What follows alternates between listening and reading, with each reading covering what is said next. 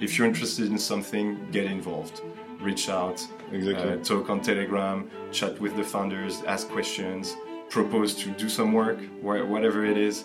You can say, hey, I can. If you're an artist, I can do an artwork, and you can post it on your blog. If you're a developer, I would like to code some kind of strategies on top of your project. If you're a marketer, hey, I want to create a Twitter account that relays and create content on your project. Just get to it. And that's kind of what I was doing all along 2017, mainly helping on tokenomics, strategy, product, these kinds of stuff. Blockchain, crypto, NFTs, DeFi, Metaverse, Web3 is literally eating the world, and community builders are the new leaders.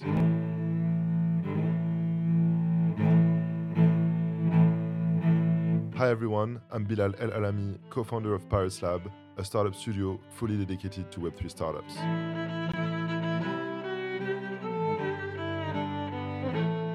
In Pirates Land, I'll give the mic to Web3 builders, founders, and investors so that we can deep dive with them into what is truly about Web3 entrepreneurship. No conventional bullshit, only creativity, rebellion, and community-driven insights. Pierre. Hi, Pierre. Hello. How are you doing? Hey, Bilal. All good. Thank you for having me. Great. So Pierre is, like I was saying, a different kind of builder. He's not building a product, but he's building a service. He's kind of one of the other OGs from the French ecosystem, and I really like them because they've been having a lot of impact on many projects, even mine. So I'm very glad to welcome you today, Pierre. Thank you. It's great to be here, discover these amazing offices. Thanks. You kind of have a glance of the vision we're trying to build here. Exactly. Already your website was quite impressive to us. Thanks. Because we have a shit website if people want to check it. You guys are like kind of black barons. We don't hear much of you, but you are here. Exactly. We are a bit in the backgrounds. We are first. One of the reasons is that we're really bad at marketing ourselves.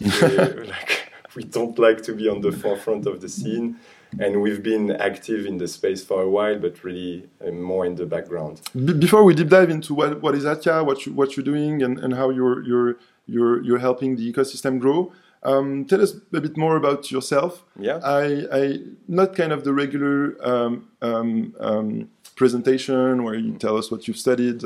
We don't care much of that. I more want to know, where did you grow up? What are kind of the first mentors that you had? Who are the people that inspired you and who led to the Pierre that is here in front of me? No, that's interesting questions. And my life is not passionating, right? It is. I grew up in the western suburbs of Paris. I doubled the grades. I wasn't very good at school. Was more focused on music. We had a group, we would play in some bars and clubs in Paris when we were like 16, 17. Nice. Yeah, I was playing the drums and bass. And after that, I went to Angers, to the west of France, to study engineering. From there, made a lot of friends, had a lot of fun, and learned some stuff. But again, studies wasn't like what I was the best at, and so I then went to Hong Kong for a while. Amazing experiences, seeing different cultures, learning about people. I kind of like to see the differences between because in the school we were at in Hong Kong. There was people from everywhere, and it was the first time I was seeing people from everywhere at the same price, at the same place, focused on the same things, like trying to get this degree that we were working for. And we had people from mainland China, people from the Philippines, people a lot of diversity. Canada, a lot of diversity. So I learned a lot in that period, and also we traveled a lot because from Hong Kong you can fly to wherever pretty easily, so it's quite cool. Then I was a bit in the US for some months. And then came back to France eventually to start a company with two of my best mates from childhood. Nothing super techy nor blockchain related yet. It was a business where we would it was in the gastronomic tourism, in the food tourism business, and we were organizing food tours in Paris to discover an area of Paris through small artisans that have specialties and so on. And we had done this model of food tours that now you can go to any city in the world and say, I want to taste the food, the specialties of this place. We had done different models with a little passport where you could go and spend one token and in exchange for a degustation. So, and that was 2015. And then I learned about crypto blockchain and kind of did a deep dive and fell down the rabbit hole, as they say, in 2016. Love this expression. Yeah, I mean, that's really what it is, right? I come from an engineering background and I got dragged into the tech side of the thing. And I learned a lot about blockchain technology before I bought my first token, which was in 2017. And then it's like with NFT, right? You don't get it until you possess one, until you have one. And you say to yourself, this is representing me. Okay. And for example, as a gamer, you know that your character is you in the game. If you've played World of Warcraft or stuff like that, I'm a level whatever druid, and that's who I am in the game. With NFTs, you have this kind of you need to own one to be able to realize the potential of it. And with tokens, and join a community and understand the value proposition of having it within a specific community. If you don't purchase the thing, you cannot really feel what a community actually is, right? Yeah. And with tokens in 2017, it was a bit the same with fungible tokens. So the first token I bought, what was it? I think it was Aragon back in 2017. Merci. All right. But we've moved a little bit quickly. Yeah, sorry. Tell me more, like through your childhood and your student life, who inspired you? Because from what you said, so you clearly have an entrepreneurship mindset. You started a company in non-tech, and then you started in another industry. I think I see your question. I was always drawn to unconventional people. Okay. And for example, if I have to name a French person that inspired me quite a lot, is Alexandre Astier. Okay, yeah. The writer of Camelot and many other great pieces. Because he says fuck you to whoever disagrees with him. And he does his stuff the way he wants to do it and tries to bring a lot of people alongside. And that's quite inspiring, I think, to not listen too much to the noise. And when you have an idea, you should think about it, if it makes sense. Make your own convictions. Convictions and not listen too much. And when people disagree with you and that you still manage to pull it off, then... Obviously, you still need to stay open. Of course. No, of course. Feedback is always super important. And that's what we like to push a lot with Atka as well, right? Be open to feedback. Another person that I was quite... people that make me think of stuff in different fashions. Like a person that made me think differently about comedy is Louis C.K. It's an American comedian, absolutely hilarious. Okay. Or someone like Dave Chappelle. And these guys, they had quite an impact because the way they dissect things, I can relate to it because that's a bit how my brain works as well. And so it's quite interesting. So a lot of anti-conformity mindset. A bit. And I didn't like school. I would go to it because I also acknowledged that it was... Why did you become an engineer? Because I'm quite technical. Okay. I like technical stuff. I'm not that much of a marketing person. As I said, I'm not that much of a business person. But is there someone I feel great selling stuff, right? Okay. I like to understand stuff, dissect them, understand the possibilities. Yeah. And so, engineering school was quite an easy way to do it. So it wasn't a great, one of the top engineering school, right? But it was perfectly what I needed to kind of find my own way and realize that in engineering school, I'm not leveraging any of the pure knowledge I learned from engineering school, the technical knowledge. But engineering school is really good to give you the right framework to assess a problem, whether it's technical, whether it's management, whether it's you know.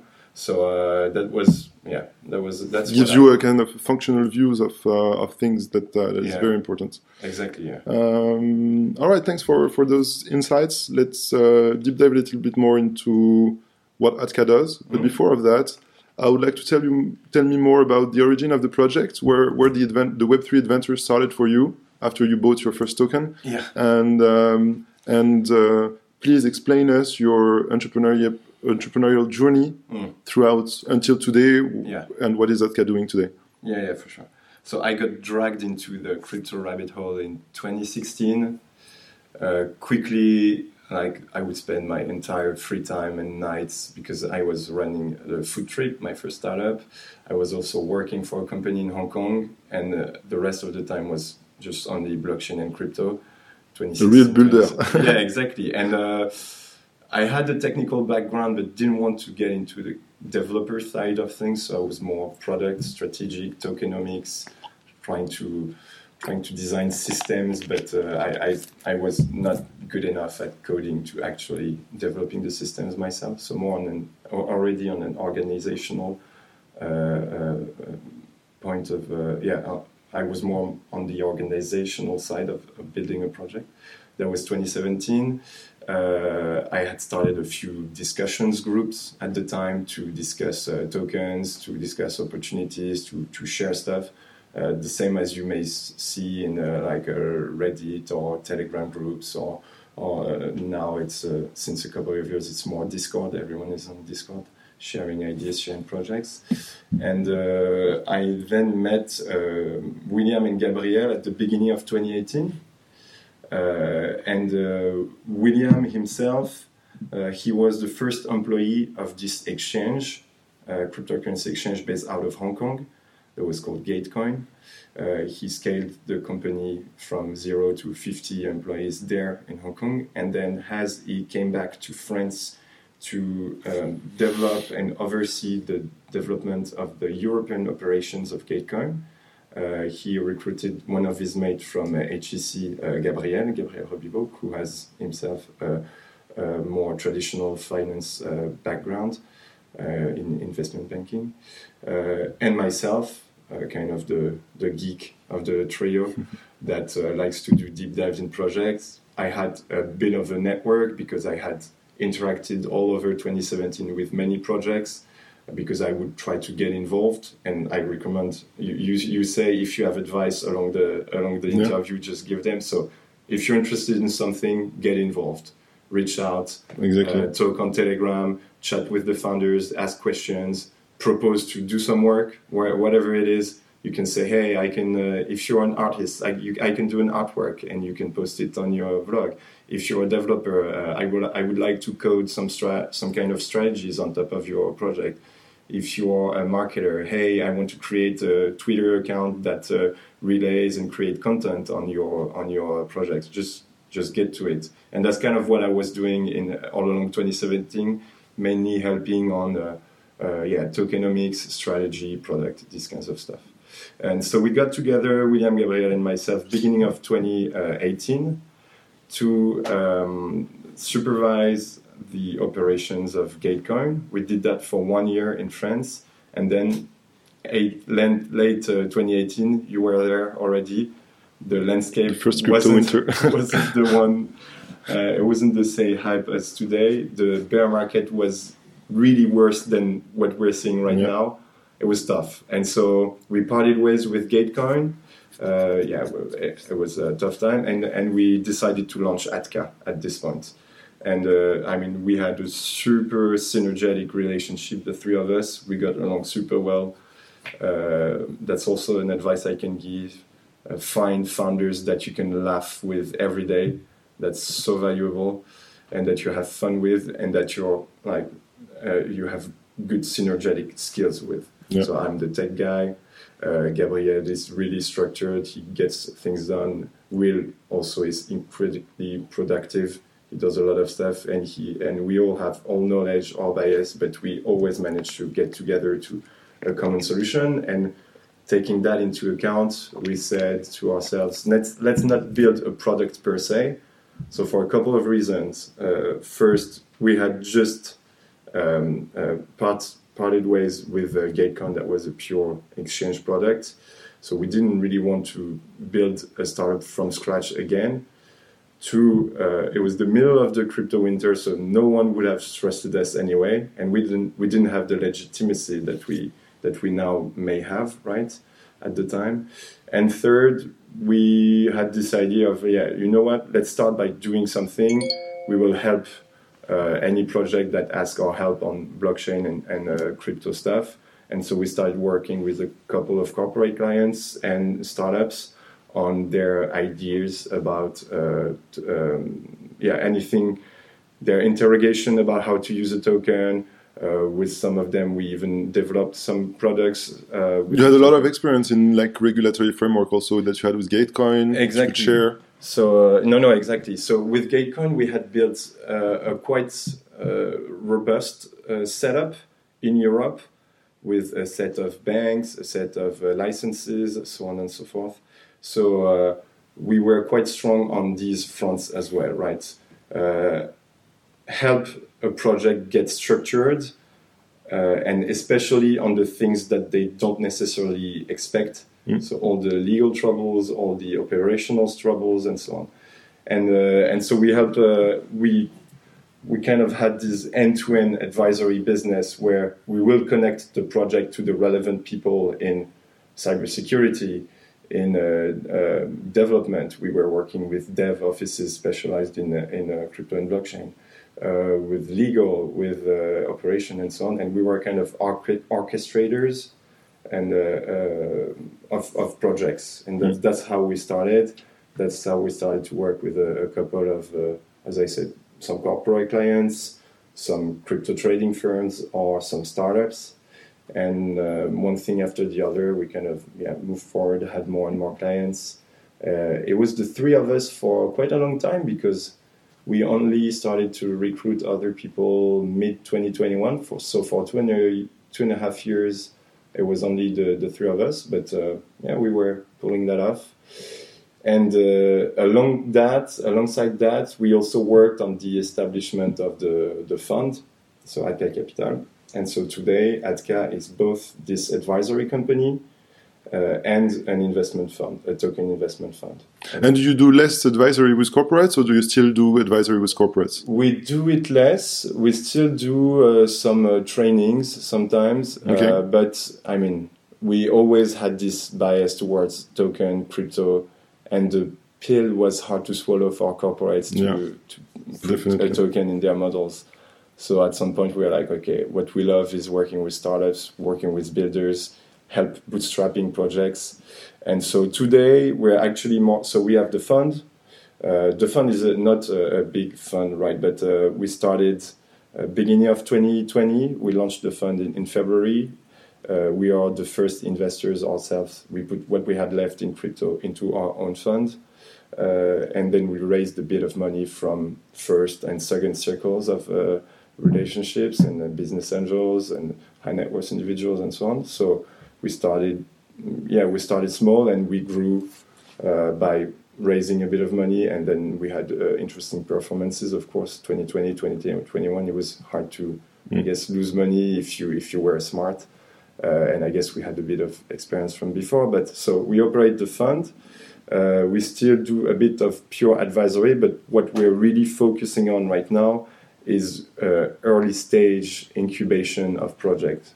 And when I say incubation, it's not going to be, because we're not that good at that, but we don't manage 10 projects in parallel.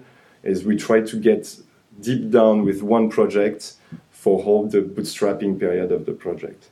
And we help on all the aspects that aren't technical or technological, but strategic, operational, tokenomics, fundraising, DAO structuration, community building, so on and so forth. And and we were drawn to that because, like, we are still builders. And you mentioned it. Today we're offering a service, but what we love is just putting our hands down and work with the entrepreneurs, try to hack the project. It's kind of the same for pirates, but the advisory that we provide is more focused on technology first, and then in the end we kind of like work with the entrepreneurs to help them fundraise, but we try to more focus on technology. So that's very interesting. Can you tell us a couple of companies that you incubated at Atka? Tell us a bit of your track record. No, for sure. But you're exactly right. I would say we are more drawn and more compatible with technical founders that we can help navigate this weird space that the crypto space is. I mean, you need some codes, you need to know the right people, you need to avoid the classical mistake that all the project does. That's kind of what we bring. And when we have a team of two, three founders, one that's kind of a CEO profile, a couple of others that are really technical, that's where we shine the most, right? The first project that we helped beginning of 2021 is called Mangrove. It's a DEX built on the EVM, a new type of DEX with quite a lot of interesting twists. I'm not going to get into the technical details because I guess it would take a long time, but basically it's a new type of DEX on which you can build a bunch of strategies that are embedded in the exchange. Okay. It's quite interesting. And so for Mangrove, the founders, Adrien, Jean, and Vincent, we actually had known for a while. We used to work, we had worked on several topics with Vincent since 2018. At the time, we were actually, at the time of Gatecoin, we were actually the first exchange to list Tezos and to have onboarded baking. So you would deposit your Tezos on Gatecoin, and it would automatically stake them. And we had built this with Vincent. So we knew Vincent, but when Gatecoin closed down, we obviously didn't provide the service anymore, but we kept in touch with Vincent along the years, and they came to us beginning of last year and said, we have this cool idea about the DEX. What do you think? And we say, hey, we really want to get involved. We're going to help you shape a first fundraising round, do a business plan, do all the things that, I mean, these guys are like top PhDs and teachers at CNRS and so on. A resume. But they never built a company and all the admin and financial work that comes with it. Yeah, exactly. So it was we were really good synergies. We got along super well with them from the start, and so we helped on all the administrative, the operational stuff, even the fundraising. They had some leads, but we kind of got them to avoid some classical mistake of taking too much money from one person or taking too many people. So, and also we kind of tailored the round of Mangrove specifically to the project, and that's what we try to do with all the projects that we have. Mangrove is a DEX, so we went out and reached out to investors that already had invested in DEX or exchange infrastructure. It is in DeFi ecosystem, Exactly, or in DeFi, or that were market makers, and so on and so. So we did a first fundraising round, and then the project was kind of in building mode. We are closing now a second fundraising round that we should announce soon. But yeah, so Mangrove was the first project. We are still really, really involved with Mangrove. We really have kept with that strong attachment to the project. And more generally, we're aligned with token incentives with the projects that we work with. So, and that's also like a bias that we have. We love tokens, and we think you can put tokens smartly in many, many different projects. So the project that we bootstrap, that we accompany, they have token, and the way we work with them is that we need to be aligned on the long term. So we get a small portion of tokens vested over the same period that it's vested for the founders. Okay. So vested over 3-4 years. Tell us about Morpho as well. Exactly. So Morpho, it's really funny because I met Paul, the founder of Morpho, I think it was in April of 2021, and it's Vincent, the founder of Mangrove, that introduced me to Paul, because Paul was one of Vincent's students at Polytechnique. And Vincent told me, I have one of my students, he really wants to build the thing that we've been thinking about together.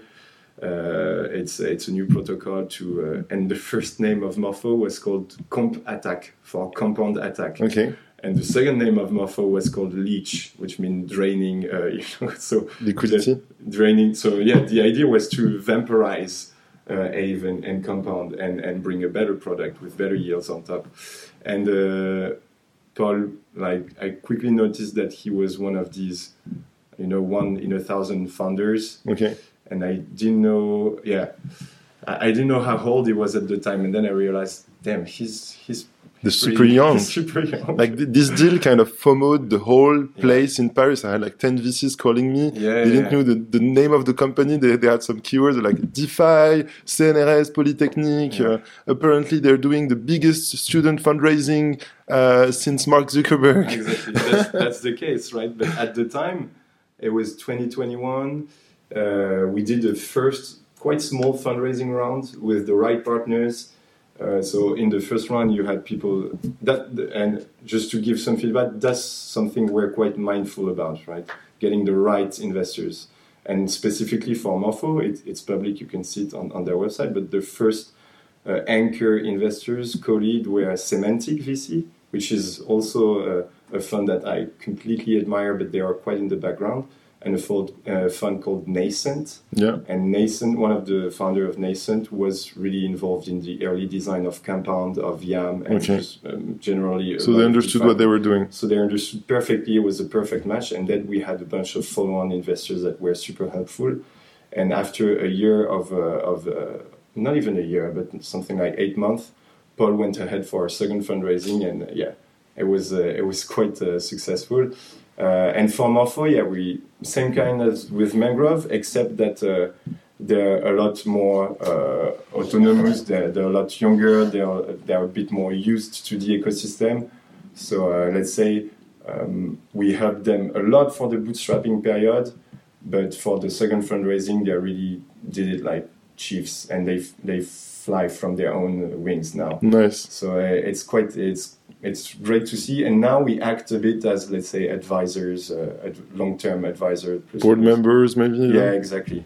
So Morpho I really love your qualitative approach of, taking the time, not trying to paralyze a little bit more. Yeah. On our side, for Pirates, we intend to accompany 6 to 8 companies per year. Yeah, that's great. Try to have also this qualitative approach.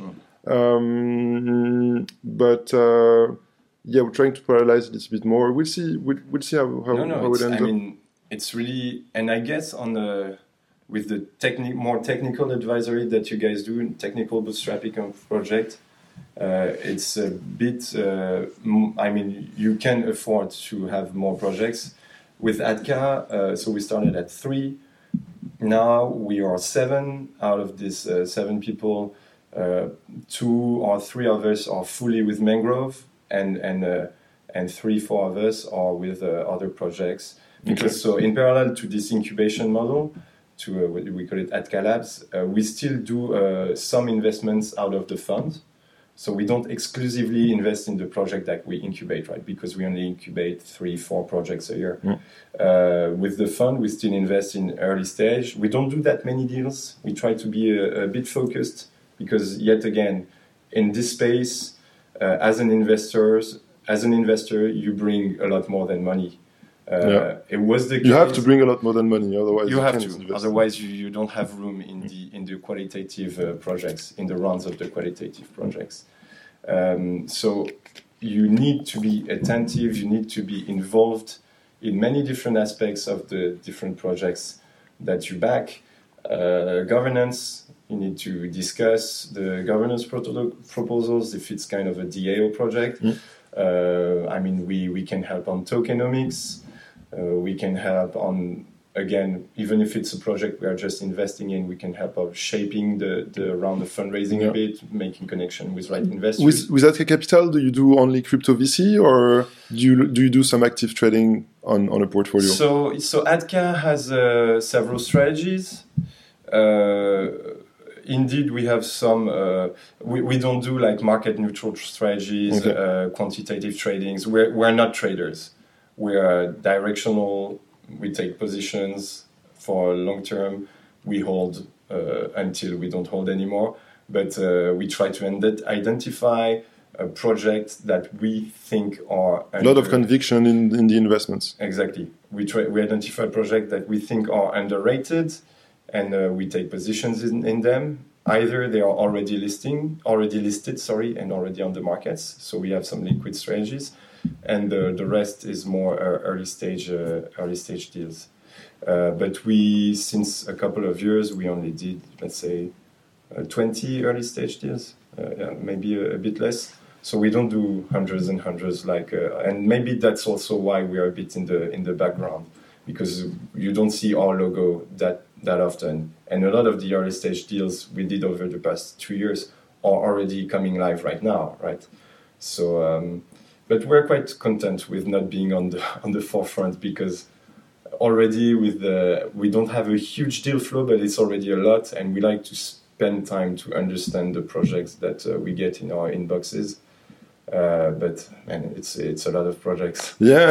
It's a lot of projects. Specifically nowadays, there is we don't say anymore crypto or blockchain. We talk about Web3. Yeah. There's a whole generation of people just knocking at our doors and at your doors, and most of the nice Web3 project. And so there is kind of an awakening in the space. Sure. It's very exciting, and it's also part of why I wanted you here, because we're trying to connect the people so that the ecosystem grows in a very virtuous circle. What did you find hard as a co-founder of Atka during those 4 or 5 years? What was hard as an entrepreneur, as the company? Was it like finding the right service to stick to it? Yeah, I mean, we knew what we were good at, so I would say. And you kind of adjust as you're going. When we tried to provide services that we ended up thinking, okay, we can do it, but it's not what we love the most, we just stopped doing it.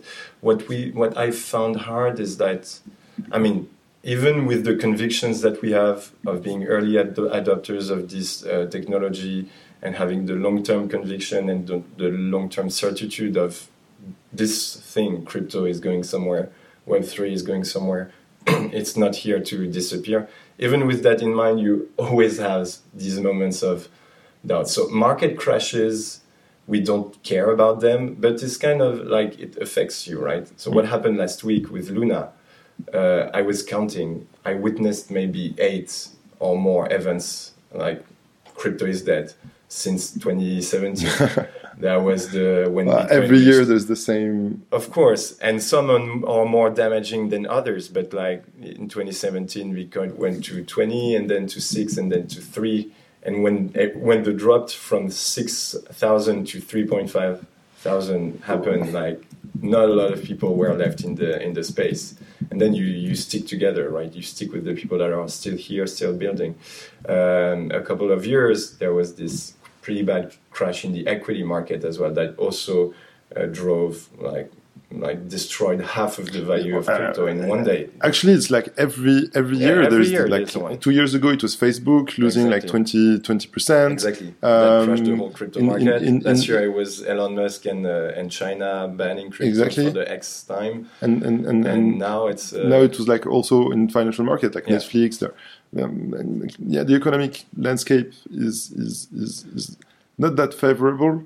But I think for everyone. Yeah, but to your question, this is hard no matter what market or industry you're in. No matter what industry, everything is a cycle. When it's up, everyone is euphoric. When it's down, everyone wants to leave and do something else. I think our strength is that we are convinced by the long term potential of this technology. We're good at it. We understand the codes, we understand the technology. We have now a pretty solid network of people we can rely on and work with. So, but it was hard at the beginning when we launched, and it was the middle of the bear market 2018 to find the first few clients. And we're really thankful to some of our early clients to have trusted us to help them.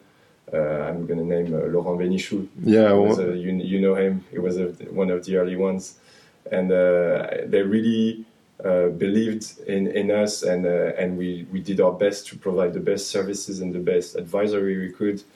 And then from here to then, we had more and more clients. But what advice would you give to anyone who wants to jump in Web3? Because the learning curve is quite steep. It is very hard. I never saw someone like getting fully on board in less than 3 months. Yeah.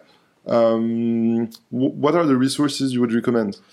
It's funny that you mentioned that. I'm not here to shill on my project, but it has been a recurring theme with Atka that we like to provide knowledge. We like to give out knowledge. So we would organize meetups where we would explain DEXs in 2018. We did a meetup on Web3 in 2019. In 2020, we published an online course that anyone can ask us, and we'll give it out. We'll give a coupon for free about the crypto markets. That is quite nice. You're supposed to be able to go through it in 3 hours and then have work to do for the next 3 months, as you said. And I think educating people to Web3 is complicated because it's such a shift in paradigm. You have to think about interactions. You have to think about so many different elements in a different fashion. Then you need to learn. If you're technical and you're a developer, you need to learn about finance a bit to understand if what you're coding makes sense or not. If you're a finance guy, you need to learn about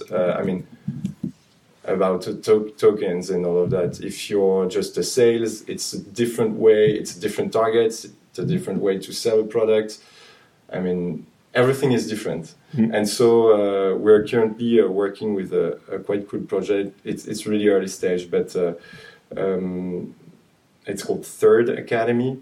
And the goal of this is to provide right courses, right tracks for Web2 profiles to get onboarded to Web3 in an efficient manner. Mm-hmm. You mentioned 3 months. Honestly, it's hard to do it in less than that. So my advice would be you need to be passionate about it. You need to believe in the long term. You need to understand and believe the long-term potential of the technology, because without agreeing with the long-term vision of decentralization, of empowerment, self-sovereignty, yeah, exactly, yeah. Self-sovereign identity. To understand those concepts and how the technology is bringing that to the people. Yeah. And true, like, be curious and go meet some people. Exactly. and interact. So if you want to get in, go to meetups, read a lot. Don't listen too much to to all the YouTube videos that only care about technical analysis and so on. Just if you want to be a trader, I'm fine. I'm just not a trader myself, so I don't understand technical analysis that much. But if you want to build stuff, if you want to build stuff, just meet people, go to meetups, come to Pirates Labs meetups, learn about the goal of crypto. Why is it here? Like, try to go back to the early days. Try to learn about the fork of Ethereum in 2015. That's not things that you would think of doing right now. That's a case, yeah. But why was there a fork in 2015? Try to learn about the early days, about this mentality of decentralization and so on. Why is it important? I think that's important because without understanding this, what's the goal of all this Web3, this new Web3 economy, you won't manage to be passionate about definitely. What really is is driving different projects. There is a need for a little bit of curiousness to get into the rabbit hole. Exactly. And then you have a whole new world that opens to you. Is there any influencers, authors, newsletter that you would recommend that you find very, very qualitative? Crypto Twitter. Yeah. It's just a general concept, but you may follow a lot of people on crypto Twitter. The ones that speak the loudest aren't usually the ones that have the most insights. But I know I like, for example, the articles of one of the partners of a fund called Placeholder, and his name is Chris Berniski. He puts a lot of resources, and Placeholder has been putting a lot of great resources as well. Some more on like thesis, some more technical. You can read. There's a lot of newsletter as well. This is more to just be aware of what's happening on the market. You have Defiant, who does a great newsletter. Everything is in English though, so. What is the audience of this podcast? English, it's international. Okay, perfect. Just like Web3. Yeah, exactly. I mean, you learn English, that's important. But so Defiant is a great one as well. I might think of Bankless is doing some stuff. I love Bankless, Super good podcast as well.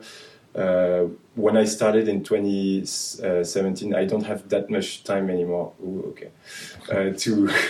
To do it, but I would listen a lot to the Epicenter podcast. I used to love this one. Yeah, it's one of the first podcasts in Web3. So listen to some podcasts. Laura Chin also makes a super cool podcast as well. I don't know her, Laura Chin. It's quite good.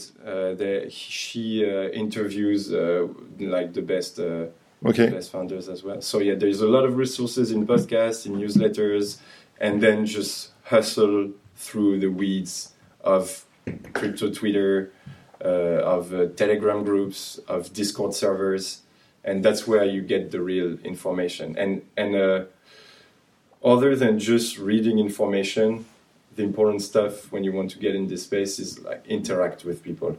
Yeah, ask questions. Like there's interaction with people, and it's fun. Last week, Jérôme was also inciting people to just try.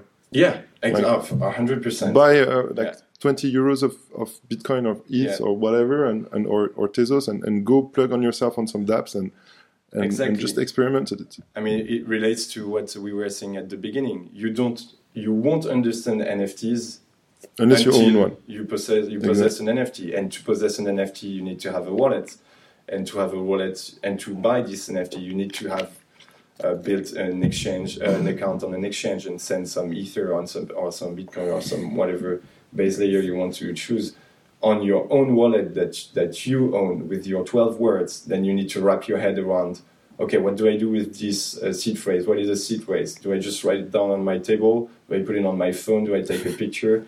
If I take a picture and my cloud is hacked, someone will have access to my words, and I'm done. So you need to think a lot.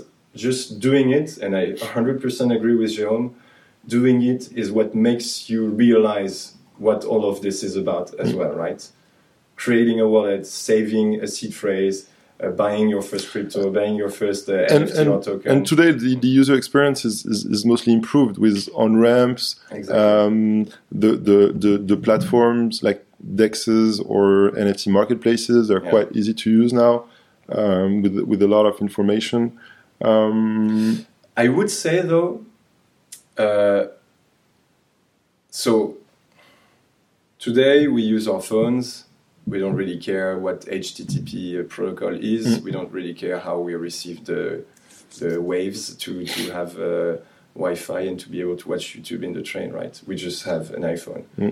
For crypto, we're starting to get to UX, as you mentioned, that might be usable by a mass market with on-ramps, with exchanges like wallets that are apps on your phone. Wallets that are apps. I'm so disappointed when, for example, people they say yeah, Bored Ape is just a picture who's worth 500,000 euros. Yeah, And yeah. like, Jude, if you would have Googled Bored Ape, the first sentence would tell you that you own the IP of the Yeah. ape and you can do whatever you want with it. Exactly. And it's super, super strong. Yeah. And now you understand that it's not just a picture.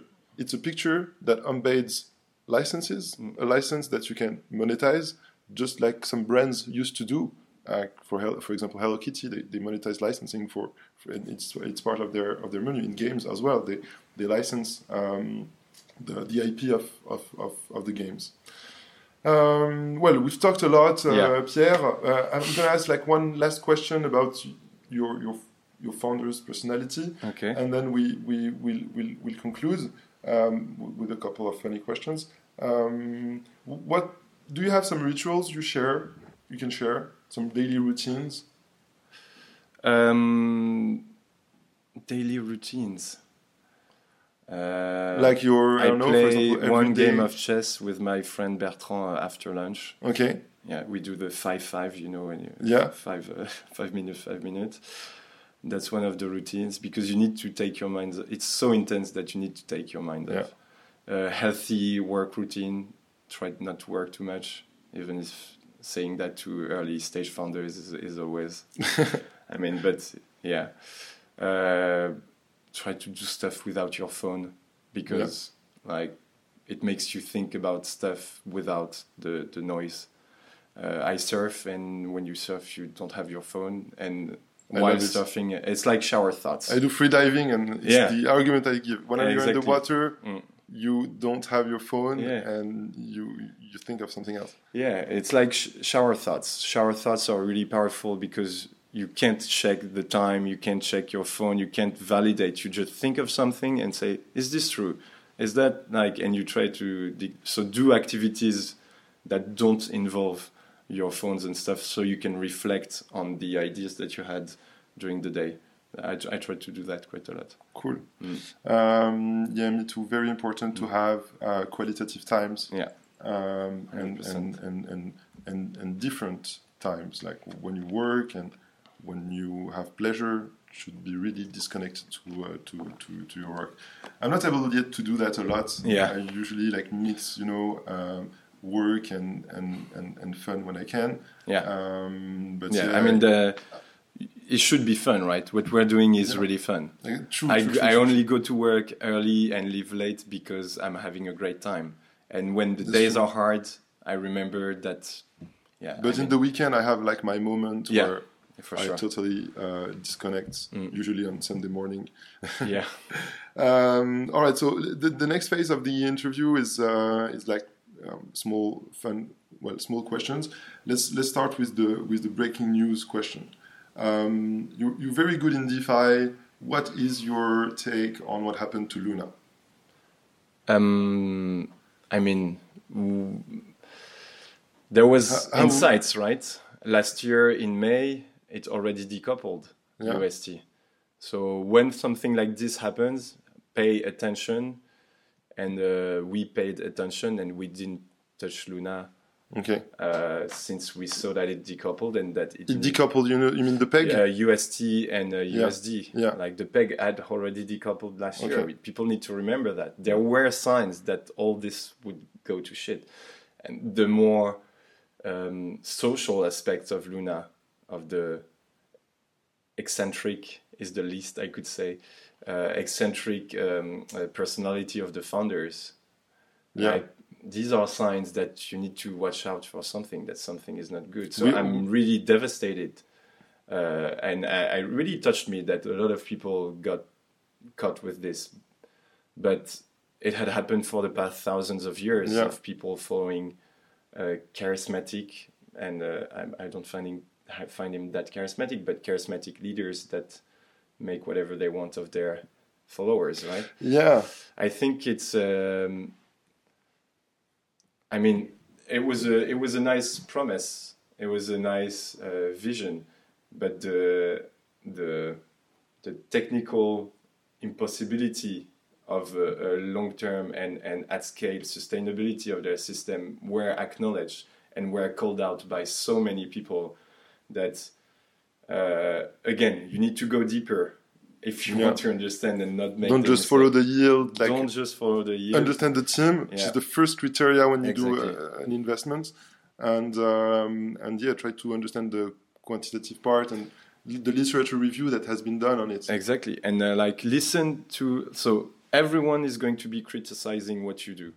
Some voices are more relevant than others, and everyone is going to be criticizing everything. But there were a lot of really smart voices that raised concerns towards the technical aspect, the economic aspect of Luna that couldn't work at scale. Do you believe in those rumors saying Gemini and Citadel have been doing some market? It's like there's no evidence. There is evidence. There will be evidence that will come out that will be raised on chain eventually, right? But I don't know. I haven't looked, but I don't think it's why would an institution come crashing one project, right? At the worst time of global market. It doesn't make sense to me. The incentives are not there. What are your thoughts on algorithmic stablecoins? Oh no, some are well designed. I mean, Maker has held, and DAI, they have held pretty well. It's always like the difference between algorithmic and fully backed stable coins. I think the two will need to cohabit and coexist in this ecosystem. It's different value proposal, and also it goes back to the question of decentralization. Not everything needs to be fully decentralized. Decentralization is a spectrum, and that's also a good question to the founders. Sure. Where do you want to be on that spectrum? You can have an amazing product that speaks to a lot of people that have amazing product market fit and be fully centralized, and it's fine. You can be an enabler to let people discover the ecosystem at large and Web3 at large. I'm okay with this. You can also be a fully decentralized, started by an anonymous founder and taken over by the community, a DeFi protocol if you want. But there's also a path to progressive decentralization, right? I think it's you have USDC who is fully backed, fully audited. They publish the audit every quarter. Like they Circle and Goldman Sachs. Okay. Exactly. Yeah, exactly. And then you have Maker and other algorithmic stablecoin like Frax and so on. They're also super interesting. And at least they're really interesting experiments. But when the experiments manage to be as large as 50 million like Luna, and that you have everything that's around the project and so many projects built on top of Luna, it's quite painful. Yeah. And honestly, even if I may not have been exposed personally to Luna, I feel that it's bad for the ecosystem because a lot of people get hurt. Yeah. And so, it's not great. Earlier, you mentioned something that was very interesting. You said when you were talking about Paul, the founder of Morpho, you said he's a 1 in 1,000 person. 1 in 1,000 builder. 1 in 1,000 builder. You have the same with the CEOs. You have the same with devs. You have the same with managers. And as what can you quote like 3 qualities or thing that makes you think that he is 1 in 1,000? Focus. Okay. He never loses his focus. He always knows exactly where he wants to go and what he needs to achieve to reach the goal. He's also really attentive to feedback from anyone. That's a huge quality, and I think I mentioned to the beginning, sometimes you have an idea, you should get into it and try to build it. But when relevant people give you feedback, so people that understand this business, and I'm not talking about just Atka, but along his journey, he met a lot of different people that gave him advice on many different aspects of the project. Operations, fundraising, how to structure your fundraising round, technology, and so on. Be attentive to feedback. That's the second one. And then, have fun. Right. And Paul has fun. Like when we're at the office, we laugh all the time. So cool. But stay focused on where you want to go. Be attentive to feedback, and overall, you need to have fun. Otherwise, it's not worth it. Thanks. So that's wonderful words to close the session. Thanks for listening, everyone. Thanks, Pierre, for coming over. Of course. If you want to join the community, check out our Discord. We have some amazing people there who are in the community and supporting each other. Our wonderful head of growth, Alexon, put in place a grading system. So the more you help the people, cool. the more your score goes up, and the more you can access some really good content on Web3. It's a safe space for founders and builders and investors and creators to gather. And I want to gather there too, and sometimes I go chill the Discord. The podcast is a production by Paris Lab, so thanks everyone for listening. We'll catch up in the next session. Bye.